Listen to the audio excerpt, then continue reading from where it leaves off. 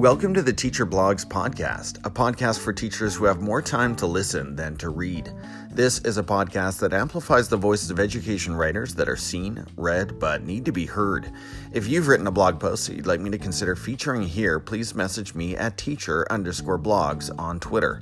I'm your host, Tim Cavey, and I'm so glad that you're joining me on this episode. Let the learning begin. Today's blog post was written and read by Chris McNutt. You can follow Chris on Medium on his personal account and at his publication, Human Restoration Project.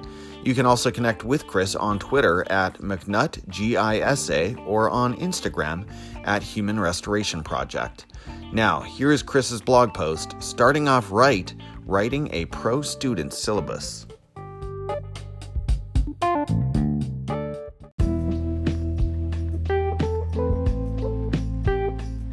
Starting off right, writing a pro-student syllabus. The words we use to structure our syllabus can have a lasting first impact on how our students view our class. Intentionally or not, the verbiage and wording of our attitude towards students is reflected in our writing. Last December, I wrote of these many issues found within classroom syllabi, and I want to dig deeper into what we should be writing, and the quotes I'm using are from that piece. Of course, all of this should be tailored to your classroom. There are simple changes that mean a lot, especially when we use this to outline our own philosophies in practice. Student first language. School is not a prison. We should not treat our students as if they've preemptively done something wrong. Detrimental tone is commonplace. Quote, "If it becomes clear that you are rereading in order to avoid work, I will require that you read a new book. There will be homework almost every night. Moan, groan. Yes, there is homework on Fridays. After I greet you, silently go directly to your seat and immediately copy the homework to your tracker. Then do the bell work. After bell work, you can turn in absent and late work. Ask me other questions, get a drink of water, etc." This is the place to gather information. When you are bored of looking at Facebook, run out of music on your iPad, already texted everyone you know 5 times, were wondering what your teacher's name was, figured you might want to catch up since some of you think grades are important, end quote. If this is the first impression students have of your class, how do you think they'll judge you? No person wants to be put down or assumed to be doing something wrong, and I'd highly disrespect those who initially disrespect me. There's absolutely no reason to judge students. Notably, even if they have done something wrong, school is a place of learning, which goes beyond memorizing traditional academics. To presume students don't want to learn, or that they will dislike your classroom policies, mirrors your distaste for student behavior and self-image of the course's procedures. Instead, we can craft syllabi that value students for who they are. Here's a quote from my syllabus. Classroom expectations. During this course, you will expect to encounter, question, and empathize. Most of this course is in your hands. You will guide, cooperate, and compromise to ensure each project is successful. Throughout, we will always ensure that we work together to find solutions that are realistic and also not patronizing or demeaning. It is expected that you will respect your classmates, your community, me, and yourself. Due to our limited class time, it's expected that you stick to your work as much as possible. If there's ever any concerns or personal issues going on, please let me know. It doesn't have to be specific, so we can come up with an action plan going forward. Please ask questions. If you don't know what to do next or have a concern, reach out. Our classroom will be tolerant of each other and each other's viewpoints. We all come from different backgrounds. We do not discriminate because of race, color, national origin, religion, sex or sexual orientation, economic situation, or handicap with regards to treatment. Harassment and hurtful comments will not be tolerated." End quote.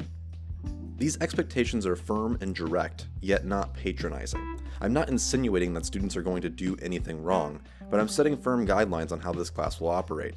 Further, I use language that establishes myself as a partner, a friend, who is there to help, not judge. I want to explicitly state that I will help them in times of need, and I'm not going to be upset if they're behind on work or need extra assistance. Again, school is not a job, it is not a prison, it is a place to learn, and it is my goal to find solutions that work for students. I place an emphasis on tolerance and cooperation to center classroom policy and expectation on the group rather than on me. I don't police my classroom because I want power over my students. I want them to keep each other in line to maintain mutual respect. Again, I am not making judgment calls of my students nor pre-calling them out.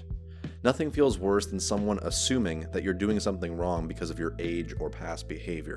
We must be very careful of using the phrases, "it is a privilege," or "your responsibility."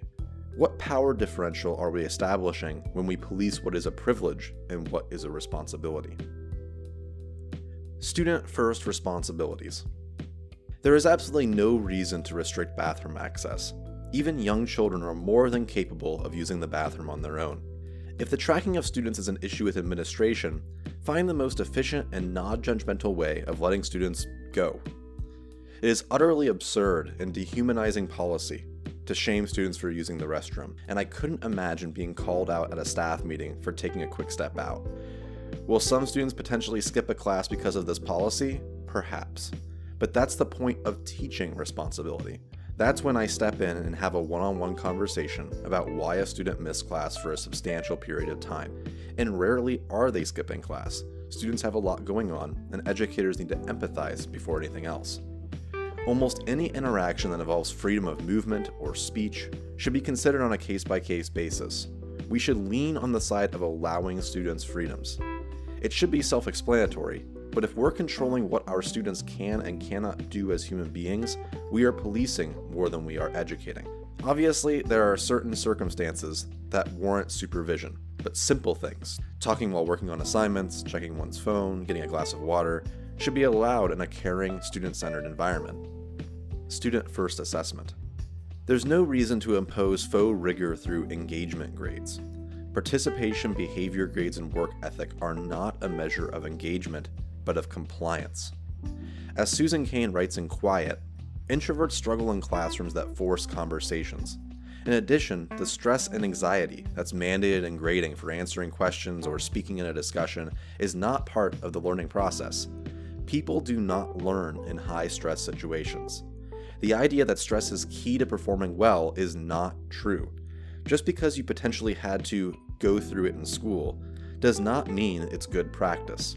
As Susan Vogel and Lars Schwab researched in 2016, quote, "While stress around the time of learning is thought to enhance memory formation, thus leading to robust memories, stress markedly impairs memory retrieval bearing. For instance, the risk of underachieving at exams. Recent evidence further indicates that stress may hamper the updating of memories in the light of new information and induce a shift from a flexible, cognitive form of learning towards rather rigid, habit-like behavior. Together, these stress-induced changes may explain some of the difficulties of learning and remembering under stress in the classroom.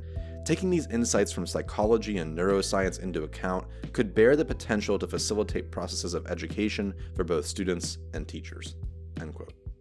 Therefore, the use of popsicle stick questioning or calling out non-speaking students is going against leading educational research. I remember deeply the anxiety I felt within classrooms where compliant speaking was assumed. The stress of knowing I hadn't spoken in a couple weeks and was afraid of judgment by peer and adult. Then I may get called upon and not know the answer. Does the teacher think I'm dumb now? Do my peers think I'm stupid? Absolutely none of this is required, and many students learn by simply listening to discussions. These are real concerns and make no sense in how we design a classroom. Further, the racial implications of judging students on behavior and work ethic are biased and dangerous in their use.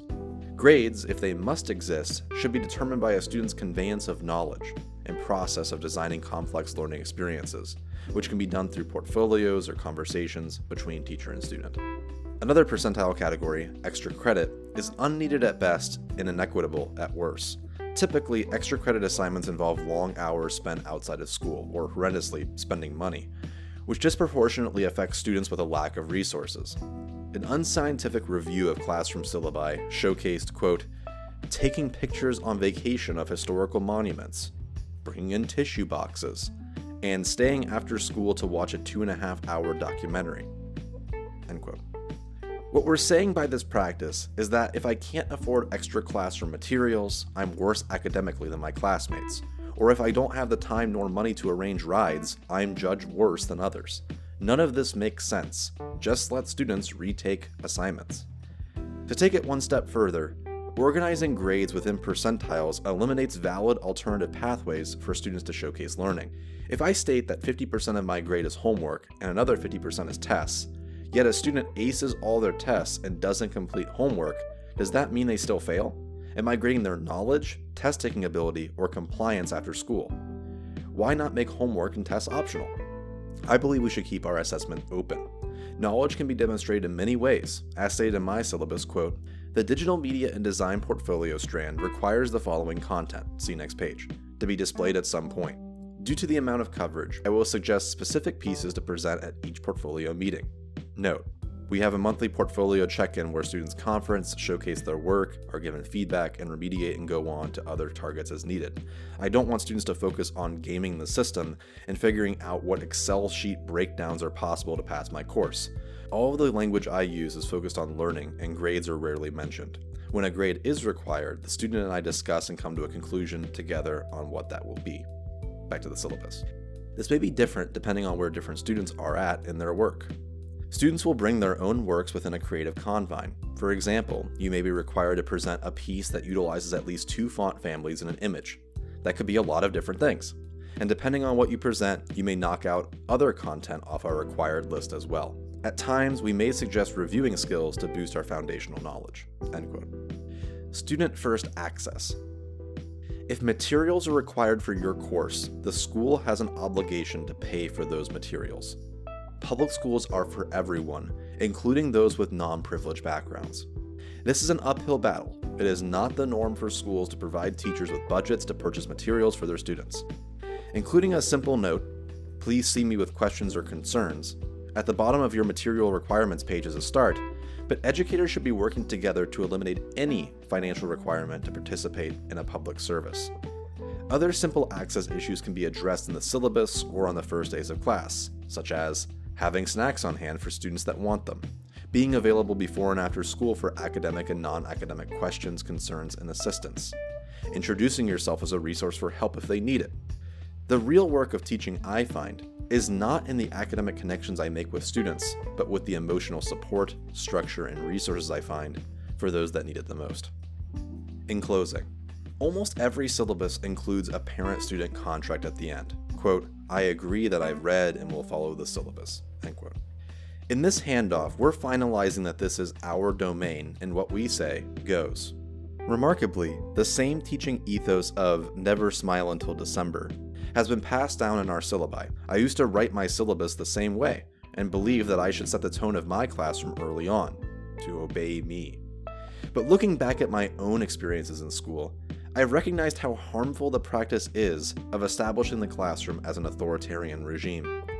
The stressors we place on students when we set rules that dehumanize them or judge their ethics are not beneficial to learning and will hurt them psychologically, emotionally, and academically. Learning is relational. It's driven by an intrinsic drive that can be bolstered by teacher support. Any barrier we enact between the relationship we're developing is harmful for both of us. Our syllabi should reflect our focus on the individual's well-being and our goals for the course. I've linked my syllabus within this article. It's not perfect, but it is the syllabus for the upcoming year.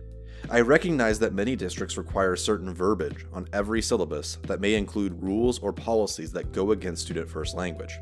However, we can communicate and/or creatively non-comply to lessen these tensions and find ways to counteract these proposals. In high school, we were required to sign a handbook to use the restroom. It was a school-wide policy that students could only have this book signed 3 times a quarter, and students were required to sign out in the book. My English 11 teacher went to great lengths to ensure we knew that he was on our side of this ridiculous policy, and would sign his name in the book without a date. He would say, "If they ask you, just say I forgot to write it." Sometimes he'd even step out into the hallway to make sure that no one called us out. It may seem like a trivial thing, but I trusted and respected him for this. I knew he had my back, even though I never even used the privileges he granted. The relationship instituted by his trust of students bled into us being more comfortable asking questions, participating in class, and going to him when we had problems. The chill teacher approach often means the teacher who respects me. It's a ridiculous thing when you think about it, but our blind observance to prison-like school policy does have a substantial effect on the culture of our rooms. Our focus of compliance is destroying livelihoods and emotionally damaging children. To conclude, here are excerpts from Naya Green, Hanya Ajaz, and Carla Sanford's piece on culture in their buildings, who are high school students who contribute to the magazine Student Voice. Quote, "Every day was another struggle to get up. I was up until 2 a.m. every night finishing work. I had no one to turn to. Teachers didn't seem to acknowledge or realize how much of a burden school was, and administration did nothing to help or fix it. It requires constantly pushing yourself. Teachers are always piling on assignments, which is anxiety-inducing, and there's no time or space to step back and realign. Any day off for self-care makes it that much harder to catch up, and it's easy to start spiraling under the pressure. How do you get an education when the act of going to school triggers a panic attack? It's a vicious cycle, and it becomes hard to function. One might think that such a small community would be adept at nurturing its students through the most formative years in their lives. And the school must be given credit for the Proficient College Counseling Suite, which is separate from the Guidance Counseling Suite, the lack of class rankings, and the peer counseling system in place. However, every year, a member of the senior class gives a talk about their anxiety or depression and how it got worse at this place. Why is this so?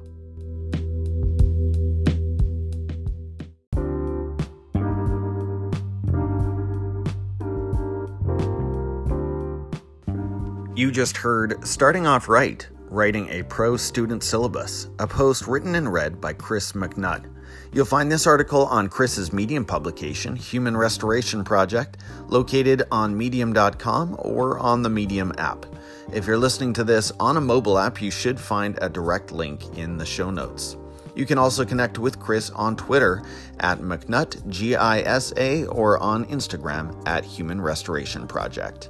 If you enjoyed the content you heard in this episode, please subscribe to the podcast and follow me on Twitter at teacher_blogs. This podcast is created using phones and the Anchor app, which is free, proving that you too can start podcasting today with no money in and no special equipment needed. If you have any questions about how to get started, feel free to pass them along and I'll do my best to help. I'm your host, Tim Cavey, thanking you for joining me today and hoping you'll be back for more right here on the Teacher Blogs podcast.